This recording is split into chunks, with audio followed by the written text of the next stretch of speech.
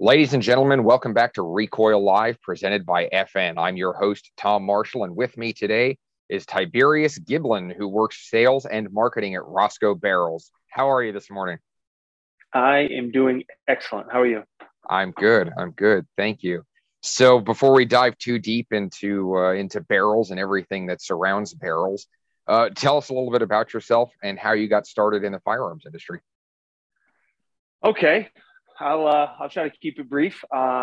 Married, two kids, two guinea pigs, two dogs, seven chickens, and we live in Rhode Island. Proud Christian, love going to the range, big shooter. I'm a Z-list YouTuber, which is something new I've been doing for a couple of years, and that's about the most exciting parts of my life. I got into the firearms industry, I don't know, 15, 20 years ago. The first time I went shooting, I went home and told my wife, I loved it. I absolutely it was love it. First time I shot it, love it first shot. And I told my wife, I'm going to do this for a career. And I think she just kind of smiled and laughed at me and said, sure, honey. Okay. You're going to shoot for a career. And I didn't know how, but I just started getting involved in all the local gun groups and FFLs and competitions and just try to get involved as much involved as I possibly could. I figured if everybody knew who I was, when there was some sort of an opening, at least I'd have my foot in the door already. And that's what happened. There was another company in the firearms industry who was also located in Rhode Island. When they had an opening, the vice president of that company knew who I was, thought I'd be a good fit. I've been in sales and management for over 20 years. And that's how I kind of lucked into the firearms industry through just getting super, super involved with everything locally in the firearms community. First off, I have to say I did not realize there was enough room for all of those animals on Rhode Island. Uh,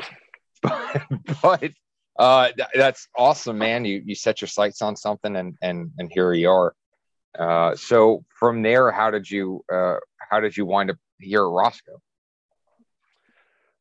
So it was funny. I was when I decided to leave the previous company I worked for. I was on the phone with a friend who my mentor. And I'm talking to him, and he convinced me that it's time to look for a new job. So I said, fine. And I pulled up LinkedIn or whatever the search engine I was using. I pulled up, and the first opening was Rosco Sales and Marketing. So I took that as kind of a sign from above, or someone directing me that way, because one, there's not much gun-related, firearms-related industry left in Rhode Island. Two, I actually have an English bulldog. His name is Rosco. I got him before I started working at Rosco.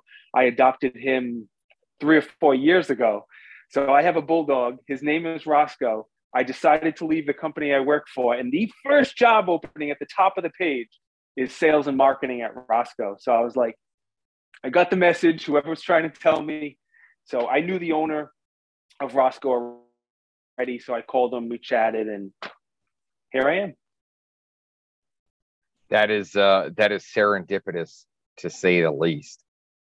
Oh, all right. Well, Rosco is one of those companies. Man, I love your guys' story. It's one of those brands that's been around a lot longer than people realize. The company that is now known as Rosco Barrels has been around forever and ever. Although I would argue the Rosco banner itself as an independent brand is relatively recent. So how long has Rosco been around in the OEM market versus when you guys started realizing that you were making all these pie-in barrels for everybody else? Why not just make them for yourself? So probably twice as long. We've been making barrels for other folks for at least 15 years under the Rosco brand, probably 7 or 8 years. And I make the joke when I meet OEMs all the time that we created the Rosco brand just to make it easier to make barrels for other people. Because when I go up to an OEM company and I say, hey, my name is Tiberious, I work for Rosco. Most people in the industry know who Rosco is.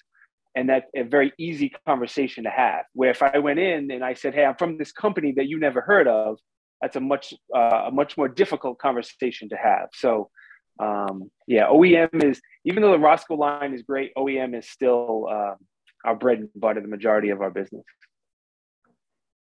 So what, from a manufacturing standpoint, if anything, what separates your OEM barrels from your Rosco barrels, or is it the same, that same product that goes out the door, just one's got a label and one doesn't?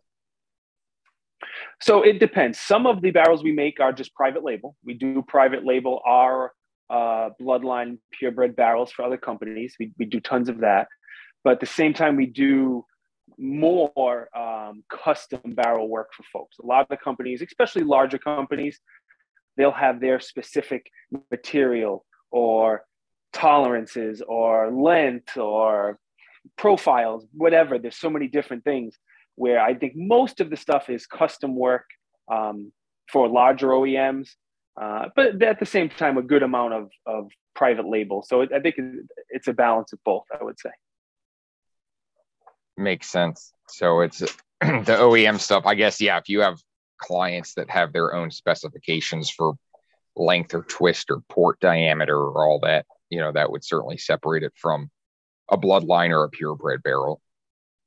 So yeah, it seems to be the larger companies. The large companies have the resources to do that research and come up with those very specific features they want on their blueprints, where the smaller companies, and they also have the ability to order a larger quantity, which is needed for custom work, where smaller companies, the private label, it works better for them, especially because the way we store barrels now, we store hundreds of every barrel on the shelf before engraving. So if I need barrels for the Rosco line, or a private label company needs barrels, they're already made, they're already nitrate. I just take them down, I engrave them, and I ship them out within a week or two, instead of 2 or 3 months for me to run them on the machines. So that's a good program.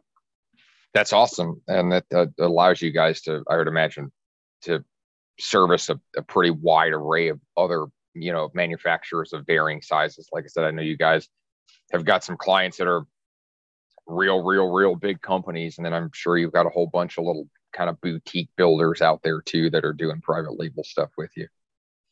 So, yeah, okay. Exactly. So I'm gonna put you in a corner here a little bit. What makes Rosco's barrels superior? I'm gonna say the first thing I think of is our motto of affordable accuracy.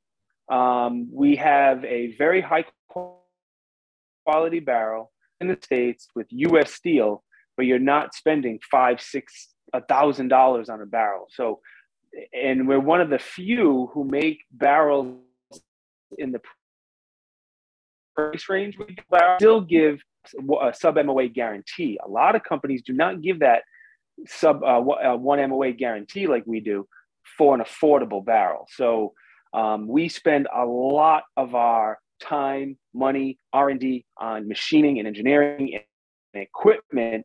We spend more money on that than we do marketing. By far, I mean, not even close. We want the product to speak for itself and have the quality product there at all times, more than spending money on, running an ad or doing a video or paying an influencer or whatever. And whatever the people are spending their majority of their money on marketing on, we would rather have the quality product. So we spend a ton of time on the engineering and machining and training. We have a lot of, I think this is one of the reasons we're still in Rhode Island. We have a lot of really good machinists and engineers with a ton of experience, where if we were to move to a state that's more gun friendly, a lot of them are not going to come with us. And that source, all the experience and knowledge we have, we would lose all of that. And that goes a long way to producing consistent, high quality barrels.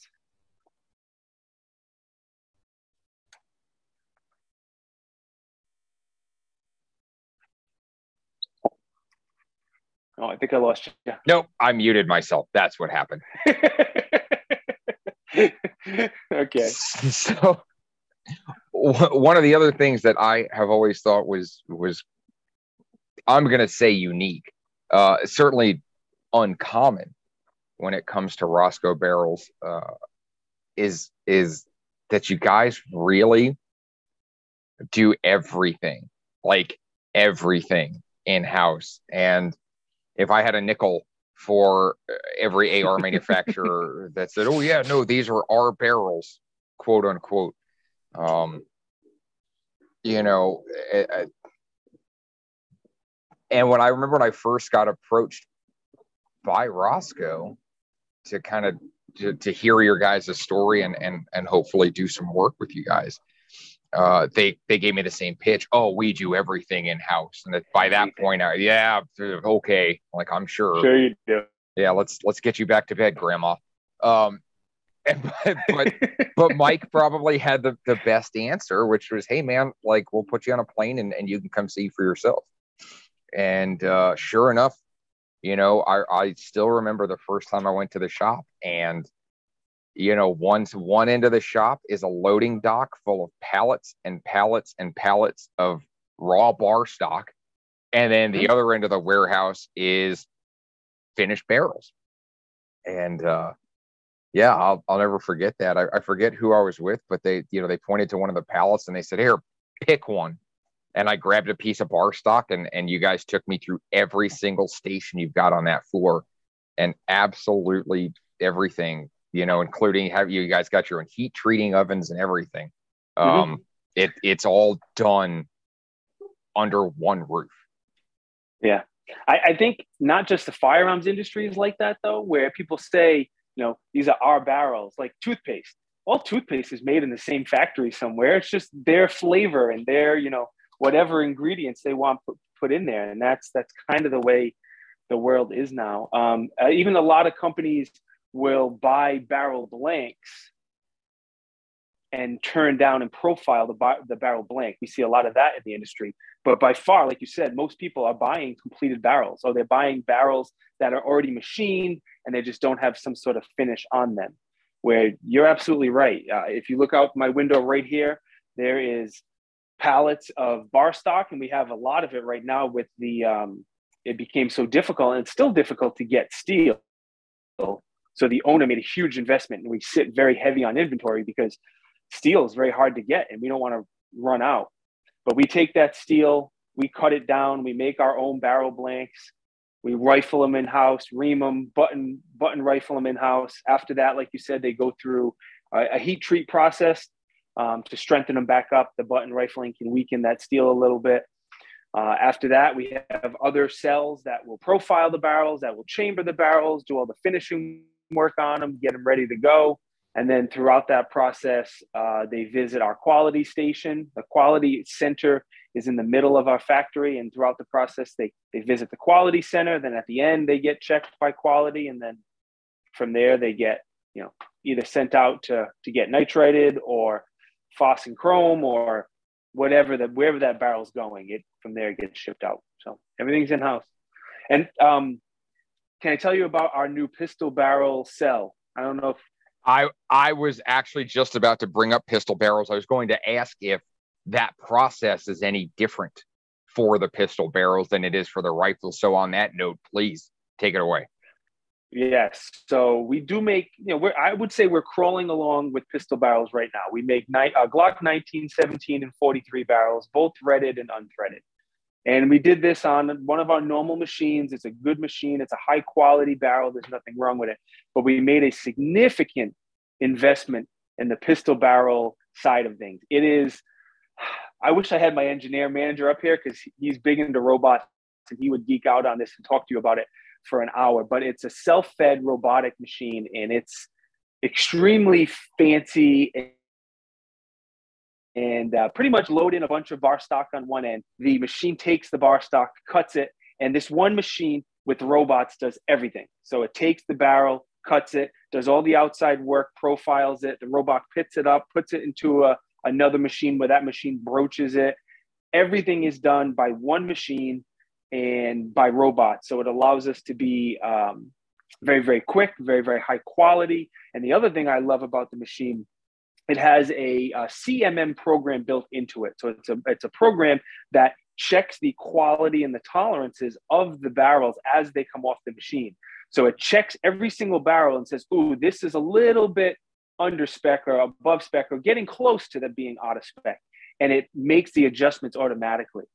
So a barrel comes off, they check it, they probe it, and they go, "Ooh, this dimension's a little on the high side."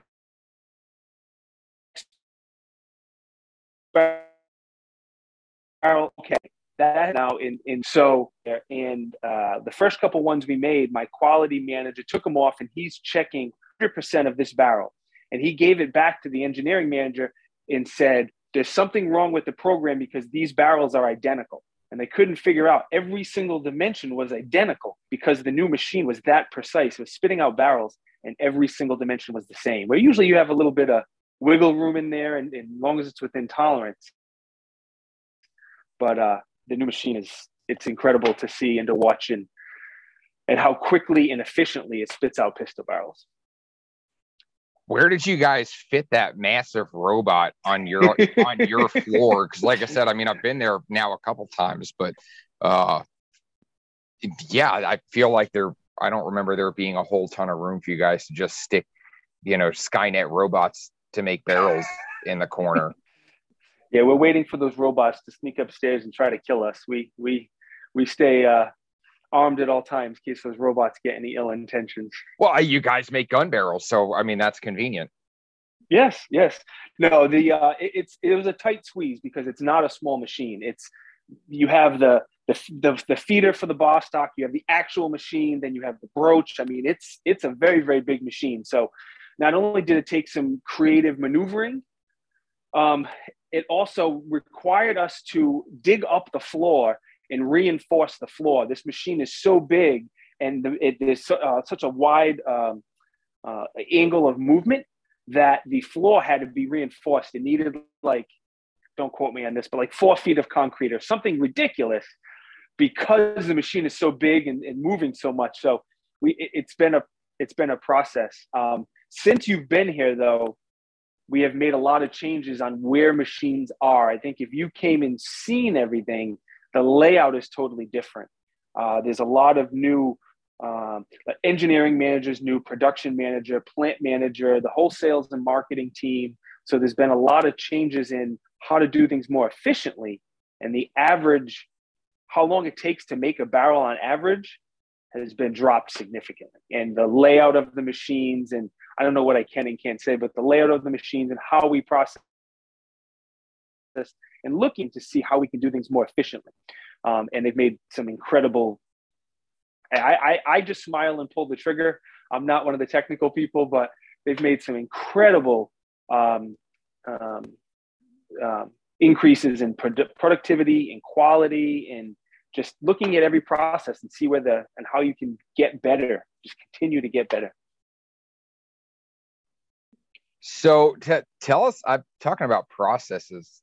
Again, one of the things I thought was cool going to the factory was there's that massive heat treat oven that you guys have, which may be in a different spot now. I don't know if you moved that or not, but I remember my first time there seeing that thing. And so tell us, again, I'm understanding, that you're not necessarily a product engineer, but tell us about your heat treating process, what you can, and why is heat treating process important for a barrel?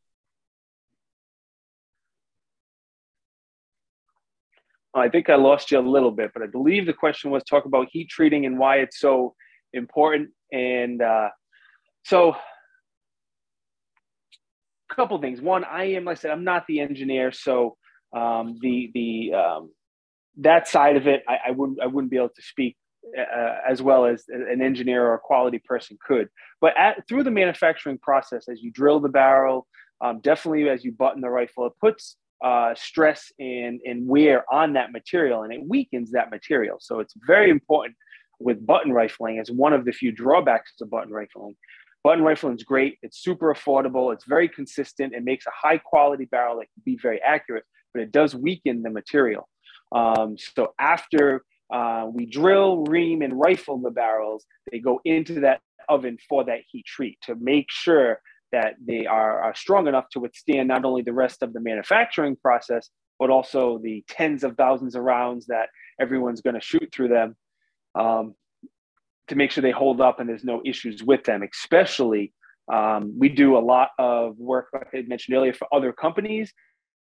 And we make a lot of barrels that end up in different U.S. government branches, which I'll just leave at that. But we want to make sure those barrels are working not only for the civilian, but also for any government entity that may be using them as well. So they spend, depending on the material, the different material requires a different temperature and a different amount of time in that oven, but we stick the barrels in there. We run them 8 to 16 hours, depending on the material, and let them cool. And then they're ready to, like I said, be chambered and profile and have the threads and the rest of the barrel made once they are heat treated. I'm glad you mentioned government entities. That was actually my next question. So you guys are one of, you might know, I don't remember, 2, 3. It's not a lot.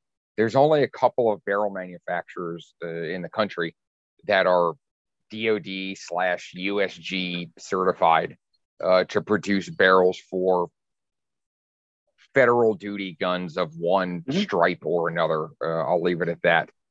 So what kinds of extra steps do you guys have to have in place, whether it's manufacturing, whether it's a particular set of QC protocol? What do you guys have to do to stay on, Uncle Sam's certified list? So there's a lot. Anytime you're making a barrel for any form of government, there's from A to Z, there's requirements for everything. There's a couple manufacturers, like firearm manufacturers, that make barrels for the government, but just barrel manufacturers, you're right. There's only a couple that are certified. And it starts with the material. Their material is very, very specific. You have to use their certain material with certain amounts of every sulfur and this and this and this. They're very specific on the material. Once you make the barrel in the beginning, there's a very long testing process they do. The amount of rounds, they do lifetime testing, they do bore obstruction testing. I mean, the amount of testing they do before the barrel gets approved is crazy. Once you get approved and you can start making barrels for them, the QC process is not only more detailed, but more often. Like, for example, we're making bloodline barrels. We'll check the first couple barrels off the machine, and we'll check them throughout the process. We'll check them at the end, where some of the government contracts require 100% inspection. So every single barrel coming off has to be inspected at different times throughout the process. And they'll also specify how the barrels check. So it's not just check X, Y, and Z dimension. It's check X, Y, and Z with these tools. Like they want this ear gauging or this, whatever they're requiring. Especially when you start getting, the U.S. government is pretty, and what they expect is always the same. But when you start getting into international contracts with different companies, they're all very, very different. Their requirements and what they want, and the rifling, what different countries want you never know. It's very, very different. And a lot of those companies also, I noticed, are 10, 20 years behind what we think works best in this country and where we are and what's cool and most effective and most accurate. A lot of those countries are a few years behind us on that. So are those, in those cases, are those companies or countries, are you guys able to go, look, I know this is the way you've done it because it's the way you've always done it, but, we found that whatever XYZ works better? Or do they just kind of come in and go, we don't care if it's 20 years old, or that we don't care if you're doing it differently. This is what we want. And then you've got to kind of rejigger to produce their barrels the way they want them. I always make the suggestion. Most government agencies aren't willing and able to make those changes, especially quickly. Like everyone makes jokes how slow any government entity works. So I always make those suggestions. Like we had an OEM, and I would never say their name, but they came to us recently and said, we want some high-end AR-15 barrels that we can really stretch out and shoot far. Our thing is going to be distant, getting the most accurate distant barrel out of an AR-15. I'm like, all right, we can do that, no problem. And their next sentence was, but we want pencil barrels. So I was like, hey, if you're paying, I'll make you whatever you want. But I was like, let me talk about pencil barrels. And I'm not speaking bad about pencil barrels. We make them for lots of people, but the right tool for the right job. I was going to say, if your whole drive is to reach out a distance, barrel whip is a thing, and so is thermal cycling also a thing. I'm sure that was probably an interesting conversation. Yeah, and they're still dead set on doing it, so I'm hoping I can get them to change their mind. I sent them a video. I don't know who made the video. I apologize. It's on YouTube. You can find it. If you type in pencil barrel whip, you'll find it. But someone had a extremely slow motion camera, and you see the pencil barrel, and you see that whip. It's bouncing, and it was a 16-inch barrel, so it was decently long. But no, the right tool for the right job is important. But no, usually when a government agency has their mind made up that they want X, Y, and Z, it'd be very tough to get them to change. Very, very tough. I don't think you're saying anything that we didn't already know there for sure. Yeah. So. And even big companies, when we deal with big companies, like we're talking to a company about doing some nitrite barrels instead of phos and chrome. Again, right tool, right job. And getting a big company to change what they do it's tough, especially if that company's been around for a long time. Yeah, totally. Yeah, I can imagine that's a bit of a struggle for an outfit like you guys. I mean, barrels that's what you do. I mean, I know you've got a couple other products out there, but barrels. I mean, you guys yes. are a barrel manufacturer. And I know it's sometimes giving that kind of specialized feedback. Some companies are super open to it. Some agencies, departments, whatever, hey man, we just want the best. We're not 100% sure what that is. Take us to school. And other people just have a very set way of doing things. In terms of on the government side, so I know that the testing and QC protocols and all that are more specific, but the facility itself, I actually think the last time I was there, you guys had a USG rep coming in, spot checking. Do they kind of will just drop in to do kind of unannounced spot checks whenever they feel like? Yeah, they will check. They'll come in and randomly check the equipment you're using to test. They'll check the machines. There's also the quality department has a list of things they have to do with every single shipment. So pretty much proof that you use the material they wanted, proof that you did the QC checks that you said you were going to do, proof that all the barrels, especially on key components or key measurements, are in spec. And there's lots of paperwork. Whoever we're sending those barrels to be finished has to get the paperwork, and the company those barrels are going to has to get that paperwork. And there's a long list of things that have to be done every single time to make sure to please the government. At times, actually, every single shipment that goes out, somebody comes and verifies that shipment before it leaves the building. It has to get sourced and approved before it leaves the building every time.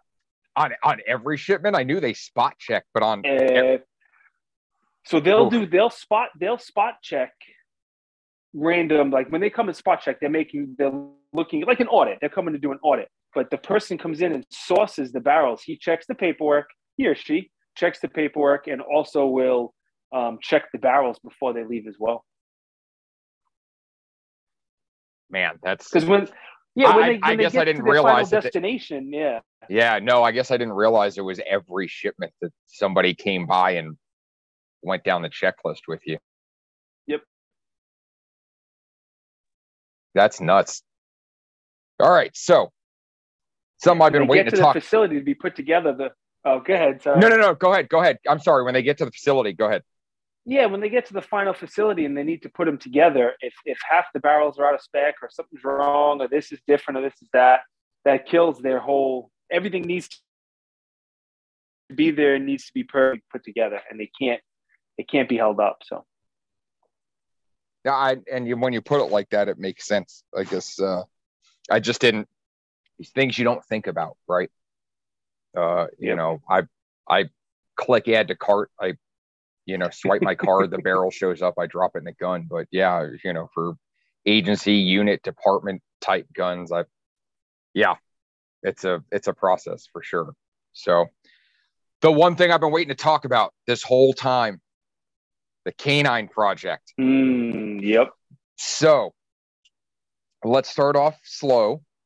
What is the Rosco canine line and what makes it different from bloodline and purebred? And honestly, this might actually be a decent point to run down what is your what is your bloodline line, what is your purebred line, and then how does canine differentiate itself from both of those?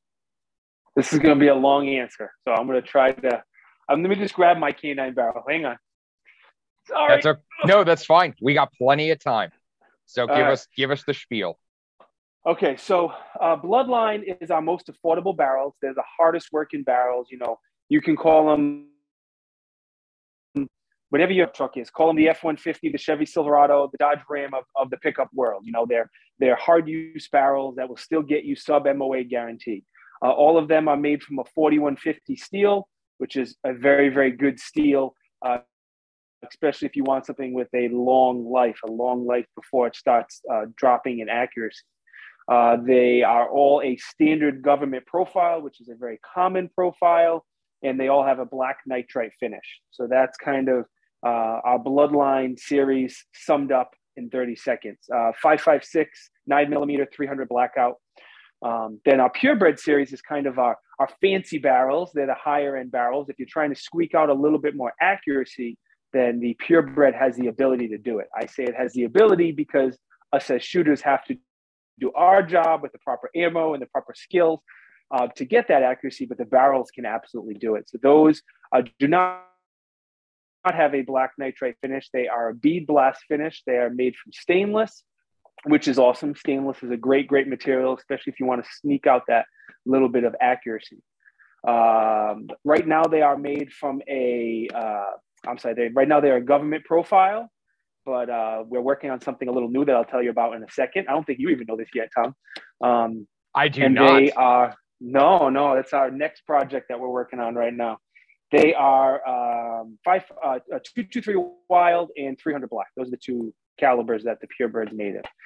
And the Canine series, in my opinion, the Canine is kind of the best of both worlds. I think it takes the advantages of the Bloodline and the advantages of the purebred in one. This barrel, as you know, the works for 2 years. I mean, we took our time and we made sure everything about the barrel was just absolutely perfect. This started way before I started with Rosco. There were several gentlemen here, Gabe, Jacob, and Aaron from Sage Dynamics, and also our design engineer, Norm, who still works here as well. They had the idea of improving a 12.5-inch barrel. How can we get this barrel to be improved? And how can we make it better? And not just make it better for marketing hype so we can talk about marketing things, but how to actually make it better. So the first thing they noticed is the gas length.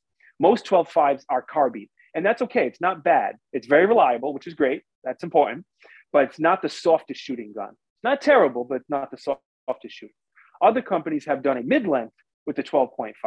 Now that's much softer shooting, but not as reliable. Most companies, not most, a lot of companies who do a mid-length 12.5 say they can only guarantee reliability when you run it suppressed. And we didn't want to do that. We wanted to run both.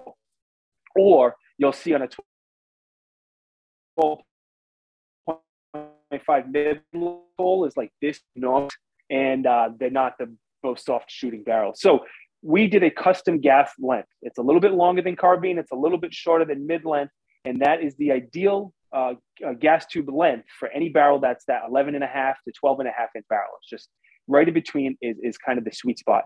And anybody who shoots this barrel will tell you it's a very, very soft shooting barrel. It shoots significantly softer. And the recoil impulse is it's a little different. It's soft push. It's like a soft nudge in your shoulder. It's amazing how nice it shoots for a 12.5 inch barrel. And it's still very, very reliable. You do not need to run it suppressed or unsuppressed. It does not matter. Either one is fine. It's just, it's kind of the sweet spot right in between. Another thing that's different is going to be the profile. It's a continuous taper profile instead of that government profile. And your advantage there's a lot of things, but the big advantage to me is going to be when all barrels heat up, you will see some sort of point of impact shift. The barrel just gets a little warm, especially when you have a very thin barrel like that pencil barrel we talked about. When those heat up, you definitely have a shift on point of impact. The fatter continuous taper here, you don't see that. It takes a lot longer for this barrel to heat up than a thinner government profile. Also has improved harmonics as well with a thicker continuous taper profile. The third thing I want to talk about is the material. It is the stainless steel material. So like I said a little while ago, the stainless has the ability to squeak out a little bit more accuracy as long as us as shooters do our job. So you get the accuracy of a 4/16 stainless, but the durability of the black nitride. So again, it takes the durability from the bloodline, the accuracy from the purebred, adds in a couple cool features of the custom gaff length and the custom profile. And there's a lot of other little things like the crown is a little different. There's no 90-degree cuts on the barrel in any way. Everything is curved off. So there's a lot of little things like that went into it, but those are the main features of this barrel. I was very fortunate to help you guys with some of the initial prototyping, and Aaron Cowan and I wound up. I think that was the last time I was up at the factory, was when we both went up there for the canine, kind of the first round of production, the pre-production prototypes for the canine, and that was coming up on 2 years and some change ago. Yep. And it has been excruciating for me to sit on this barrel for 2 years. So I would take my test gun out to the range with buddies. Oh my God, this thing runs great. Like, what is it? Well, it's nothing right now. Hang on. But they did actually launch right earlier this year. Yeah, they did. It took a while. One, because we wanted to get the testing down, and two, with COVID, we made an explosion of gun sales. We made one 5.56 bloodline barrel, and we literally had 30 companies like us / threatening us for barrels. Like, it got like everybody needed barrels and no one can get them fast enough. So we're making one barrel and 30 people want it. It definitely slowed down the production, the release date on these. But yes, they are out. Just the 12.5 is out right now. That is the other unique thing we did with the K9 series is each barrel is attached to an influencer in this industry. So Aaron Cowan from Sage Dynamics, like you mentioned, the 12.5 barrel, this is his barrel, his baby. He had a lot of say on, he actually named the gas system. He called it the patrol length. That was from him. And he had say on, what about this taper? What about, let's try this gas port size. And he had a lot of say in the barrel. So every single one of these K9 barrels, and we're going to do at least 4, will be connected to an influencer and have that influencer's name on here. Like, I don't know if you're going to be able to tell on the camera, but that engraving on the barrel, that is the Sage Dynamics logo. So his logo is on there with the Rosco logo right here on the side of the barrel. So you said you guys are planning 4. I know, I think I know at least 2 of the remaining 3 after the 12.5. Can you run down what the other models are going to be? Yeah, no problem. So I'm teeing up questions for you, huh? The 12.5 is Aaron's. The 11.5 is going to be Kinetic Consulting, Mocha Bear, Duffy, John Dufresne, whatever you want to call him. I call him Cookie Monster because he loves cookies. But the 11.5 is going to be his barrel. He was testing a bunch of them, myself and the other gentleman here, Rich, and the other salesperson here. We've been running those for the past couple months as well. He just hit 5,000 rounds on a few of those barrels, and he just gave me the okay to start running them. So his is going to be an 11.5-inch version of this, so a little shorter, same patrol length gas system. And we're going to start running those soon, and they'll probably be available, I'm going to say 2 months or so. After the 11.5, we're doing a 13.9, and I think the 13.9 might actually be the most popular out of all the K9 barrels because we don't do a 13. Really, we don't really do a 13.9 right now. We do a 13.7 in the purebred, but we don't do a 13.9 with the black nitrite finish. Now, we make 13.9 barrels for plenty of other people, but nothing with the Rosco logo. And my personal two favorite lengths are 12.5 and 13.9. Those are my favorites. So the 13.9 is connected to Greenline Tactical. For those who don't know Don, look him up. Both Don and John, the gentleman I was just talking about, tons of knowledge. Every time I talk to them, I always pull something with shooting and night vision. I mean, they have a tremendous amount of knowledge. If you get a chance to get out and train with either one of them, you won't be sorry. But the 13.9 is the same profile as this, but it has a mid-length gas system. That patrol length gas system is great on the 11.5, 12.5. When you get to like a 13.7 or a 13.9 or a 16-inch, the mid-length is just about perfect. So those are going to have mid-length. Besides that, it will be the same barrel as this, just a little bit longer. The fourth one we're going to do is probably going to be a 16-inch. We don't have any specifics yet. We don't have an influencer connected to them yet, or anyone in the industry connected. There is somebody that we approached recently that it would be amazing if we could make it happen. It's one of the biggest names in the industry, but far from an agreement has been made, so I can't say anything yet. But we'll see who the 16-inch gets connected to. That's awesome. Are they all going to be that continuous taper, or some of these other guys kind of specifying their own barrel profiles? Correct. They're all, so the characteristics that carry over on all of them. One, the continuous taper on all of them. Two, the stainless with the stainless, and the third is going to be the black nitrite on stainless. All K9 barrels will have that. That's awesome. A 16-inch I'll be really interested to see how those turn out. I'm with you on the 12.5. I wonder if it isn't sort of the pinnacle barrel length. I find I get great accuracy at distance. I know I've run mine. I think my farthest hit with my 12.5 K9 was 880. Awesome. Which I was happy with. Again, that was kind of a ammunition, optic, barrel, no wind, flat terrain, everything going for me. Stars aligned for you. Yeah, stars aligned. The gravitational pull of the moon was perfectly in sync.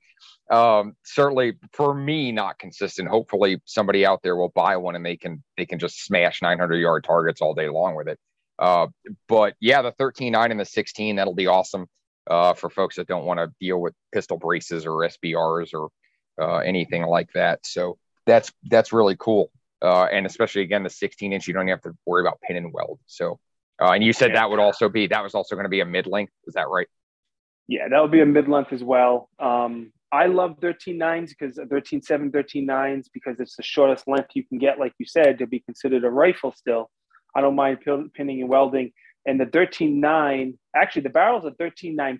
It's not 13.9, it's 13.95 because several muzzle devices, like the War Comp, for example, on a 13.9, if you don't use any shims, you're kind of barely at 16 inches. So we gave just a little bit more, where if you only use one shim or you don't use any shims, it opens up a wider variety of muzzle devices, is what I'm trying to say. Just going 13.9 over 13.7. And 12.5 is my baby. If you ever look on the Rosco page, on the Rosco Instagram page, and people say, what's your favorite barrel length or what do you like between these two? And I always say 12.5 master race, 12.5. That's my answer for everything. I prefer 12.5. Yeah, that's awesome. So, okay. So looking at 4 K9 barrels, I've been talking to you guys for a while, and what are you guys looking at in terms of calibers? Are you going to stick with that 5.56 9mm 300 blackout, or is there talk K9 or other lines for that matter of branching out into other rifle calibers? Yeah, there's a lot now that the insaneness of COVID is over. It's allowed us to get back to R&D and getting out new barrels and new calibers. So we're already making currently 5.56, 223, 223 wild, 9mm, 300 black. Those are the ones we make now. We make 308 barrels for several companies. Nothing under the Rosco line yet, but we do make it for other companies. We just got the tooling in for 350 Legend. And the reason we did that one first, there was a very big OEM that said, if you make 350 Legend barrels, you're in, you can make all of our barrels. So I said, I'm not that smart, but I can figure, let's get it in. So we just got that tooling in about a week or two ago. The 6mm arc is on order as well. That's still several weeks away before the tooling comes in, and then we have to start testing. So don't start hitting us up and asking for 6mm barrels next month. It's going to be a while. And we have some others on the list, but nothing set in stone. There was one more. And then the 6.5s. We've talked about the 6.5s quite a bit. That's something we should be doing. We want to do. But right now we want to get 308, 350, and 6mm up and running before we do any other calibers. I was going to ask about Grendel. Yeah. Yeah, we're going to do both 6.5s. There's no reason we're not. There's no reason we shouldn't be. But we did prioritize the other three calibers before we do the two 6.5s. So that's going to be the order of everything. You're not going to see 6mm and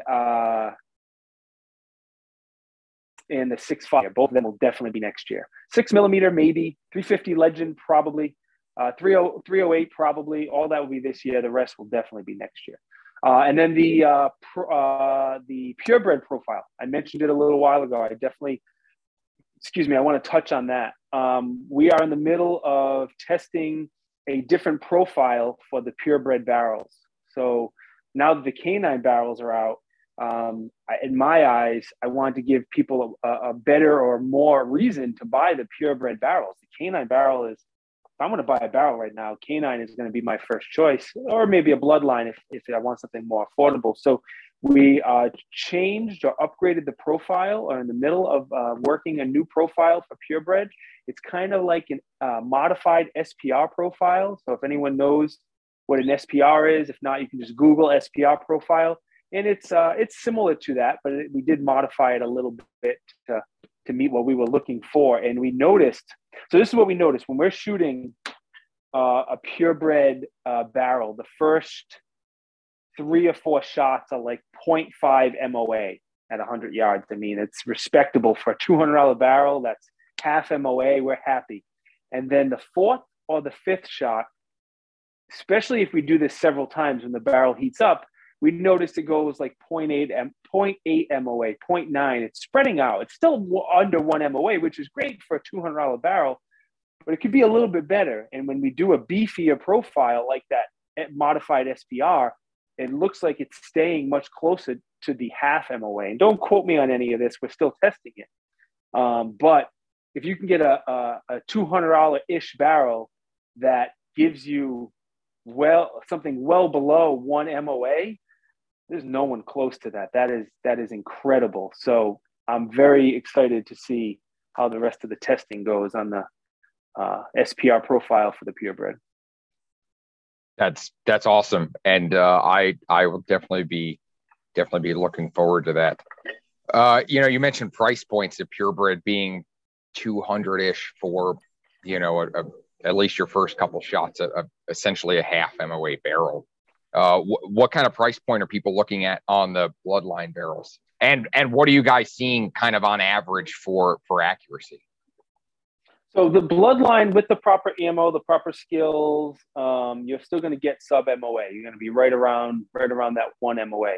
And again, the barrel has the ability to do it, but do you have the proper equipment, ammo to do it? And the environment as well. If you're out there on a day that's 40-mile-an-hour wind and shifting back and forth wind, it's not going to help. But anyway, the bloodlines go from low 100s to mid 100s. Depending on the length and caliber you get. The canine is going to be, depending on the length you get, between 160 to 200-ish in that area. Maybe a little more for the 16-inch. The 16-inch will probably be a little more than that. And then the purebreds are right around $200 as well. The one thing I didn't say with the canine, the 12.5 and the 11.5, again, it has a custom length gas tube. We call it the patrol length. It does come with that gas tube as well. That's something, the first thing people ask. The second we say it's anything custom, does it come with the gas tube? Yes, it comes with the gas tube, and we do sell extra gas tubes on our website. I'm very surprised at how many people keep backup gas tubes. It's not something I do and not something I ever thought of, but there's been a lot of people who order a canine and end up ordering a second gas tube so they have it as a backup. So they're available. Are the gas tubes nitrated? Correct. Yeah, all of our gas tubes are nitrated as well. So helps a little bit with the durability, but I think the way it looks, let's face it, we live in an Instagram world. It's got to look cool. Some people care about it, but most do. I'm sorry, yeah, some people don't care, but most do. So having that black handguard with the black barrel and the black gas tube and the black gas block, I just think it looks sharp. When you have a silver gas tube sticking way out there and everything else is black, I don't know. Yeah, you don't want to ruin anybody's grams. You know, you get a reflection of the sun and it messes up your photo, and then your friends make fun of you and say you're not cool. No, it's and yeah, I mean, sometimes particularly for, guys who want a specific look, which is certainly getting more popular, black and OD, black and coyote, all that stuff, that, if you've got a black gas tube and a black barrel underneath one of those tan Geisley hand guards, or you get Coyote Cerakote or whatever, or FDE, it does it looks sharp. And again, if just because it works well doesn't mean it has to be ugly, so no, that's awesome. So all right, well, let's shift gears a little. Let's talk about the YouTube channel. So what made you hop on the double Z influencer bandwagon? So how did you get started with that? And what do you do? I mean, what kind of stuff does your channel cover? So I started my YouTube channel in 2008. I started watching some of the OGs out there, Demolition Ranch, Mr. Guns and Gear, Such, FPS Russia. I loved all those guys. And when they started doing it, I'm watching them. I'm like, I can do that. And that's when I really got into guns and I wanted to do it. So my YouTube channel started in 2008. I shared the first video in 2020. It took me, yeah, I know.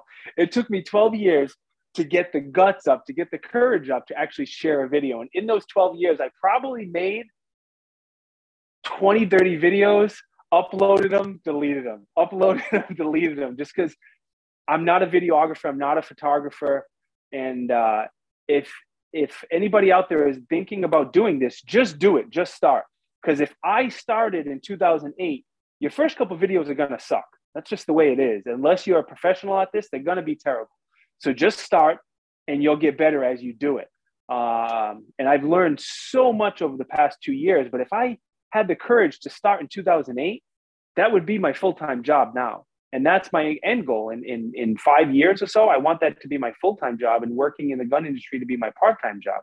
Don't get me wrong. I love my job. It's awesome. It's probably the best job in the state of Rhode Island. Actually, it absolutely is the best job in the state of Rhode Island.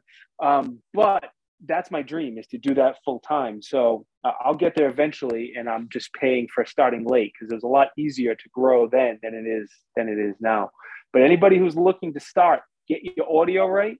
Make sure you have a decent microphone. It doesn't have to be expensive. It can be a $50 microphone. Get your audio right before you do anything. Second, get your lighting correct, and just be yourself and listen to people, and don't be so ego driven when someone makes a suggestion that you don't take it. At least consider it and be open-minded. I've been blessed where a lot of really big YouTubers, for some reason, have given me a lot of advice, and I don't have an ego.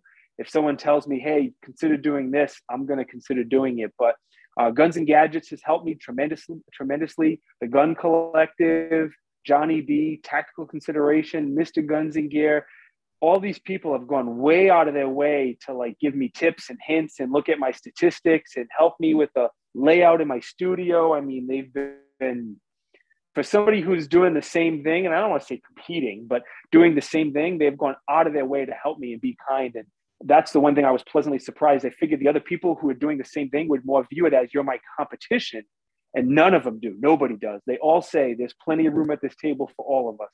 Let's sit down and let me help you. And I'm blown away because, again, as a Christian, that kindness, we forget that kindness is out there if you only watch the news, but that kindness is definitely out there. So my channel is all guns and gear related, a lot of reviews, anything I find interesting. Like it's mostly gun and gear type stuff, but you know, those adventure meals, like Mountain House type meals, MREs. I love those things for some reason. I mean, I have a weird, I don't know, like, and there's a few dozen companies making those now, and I had no idea. So I reviewed almost every one of those companies, and those videos don't do well on my channel because they're so not really related. But I don't care. Anytime I see one of those companies, I get as many of those meals as I can, and I eat them and I review them. And I've reviewed probably a dozen of them now, and I have 3 more on the way that I'm working on. Anything I find interesting, I do a review on. I don't care if it's the cool guy equipment or not. I don't care if it's a new company. Like everybody knows, yeah, Daniel Defense makes a nice rifle. Okay, we all know it. But what about this new company that no one knows about? You know, where do they stack up? So that's my mindset and how I approach it. That's awesome. Little bit of everything, right? Yeah, I'll literally review almost anything as long as it's not like, again, I'm not going to say a company name and bash anyone. That's not my style. But if we know those companies out there that just, if something's complete junk and doesn't belong in the gun industry, I'm not going to waste my time on it. It takes a lot of, especially for me not being a professional at it yet, it takes me a lot of time to make a video. And I'm not going to go out of my way to bash a company. That's just not in my nature. I tell people these are the features. This is the testing I've done. This is what I like. This is what I don't like. Whether I like the product or not, your miles may vary, but this is what I like and this is what I don't like. And it's just my opinion. My opinion is no more valid than anyone else's opinion in the world. So that's my approach to it. You'll never hear me bash the product, no matter, like I reviewed a High Point and we all know they're super budget friendly. I didn't bash it. Gave suggestions. If this is all you can afford, okay, rock with it. Make the best of it. Make sure you train with it. If you can afford a little bit more, this is what I recommend, but I'll never bash a product. Well, if it makes you feel any better, we reviewed a High Point at one point as well. It was many moons ago, but I'm sure if anybody out there digs deep enough through the Recoil archives, they will find our High Point review out there somewhere. But that's awesome, man. Best of luck to you. Thank you so much for taking the time. Once again, you're watching Recoil Live. I'm your host, Tom Marshall. We are brought to you by FN. I've been with Tiberious Giblin, sales and marketing with Rosco Barrels. And thank you so much for tuning in. And we'll see you guys next time.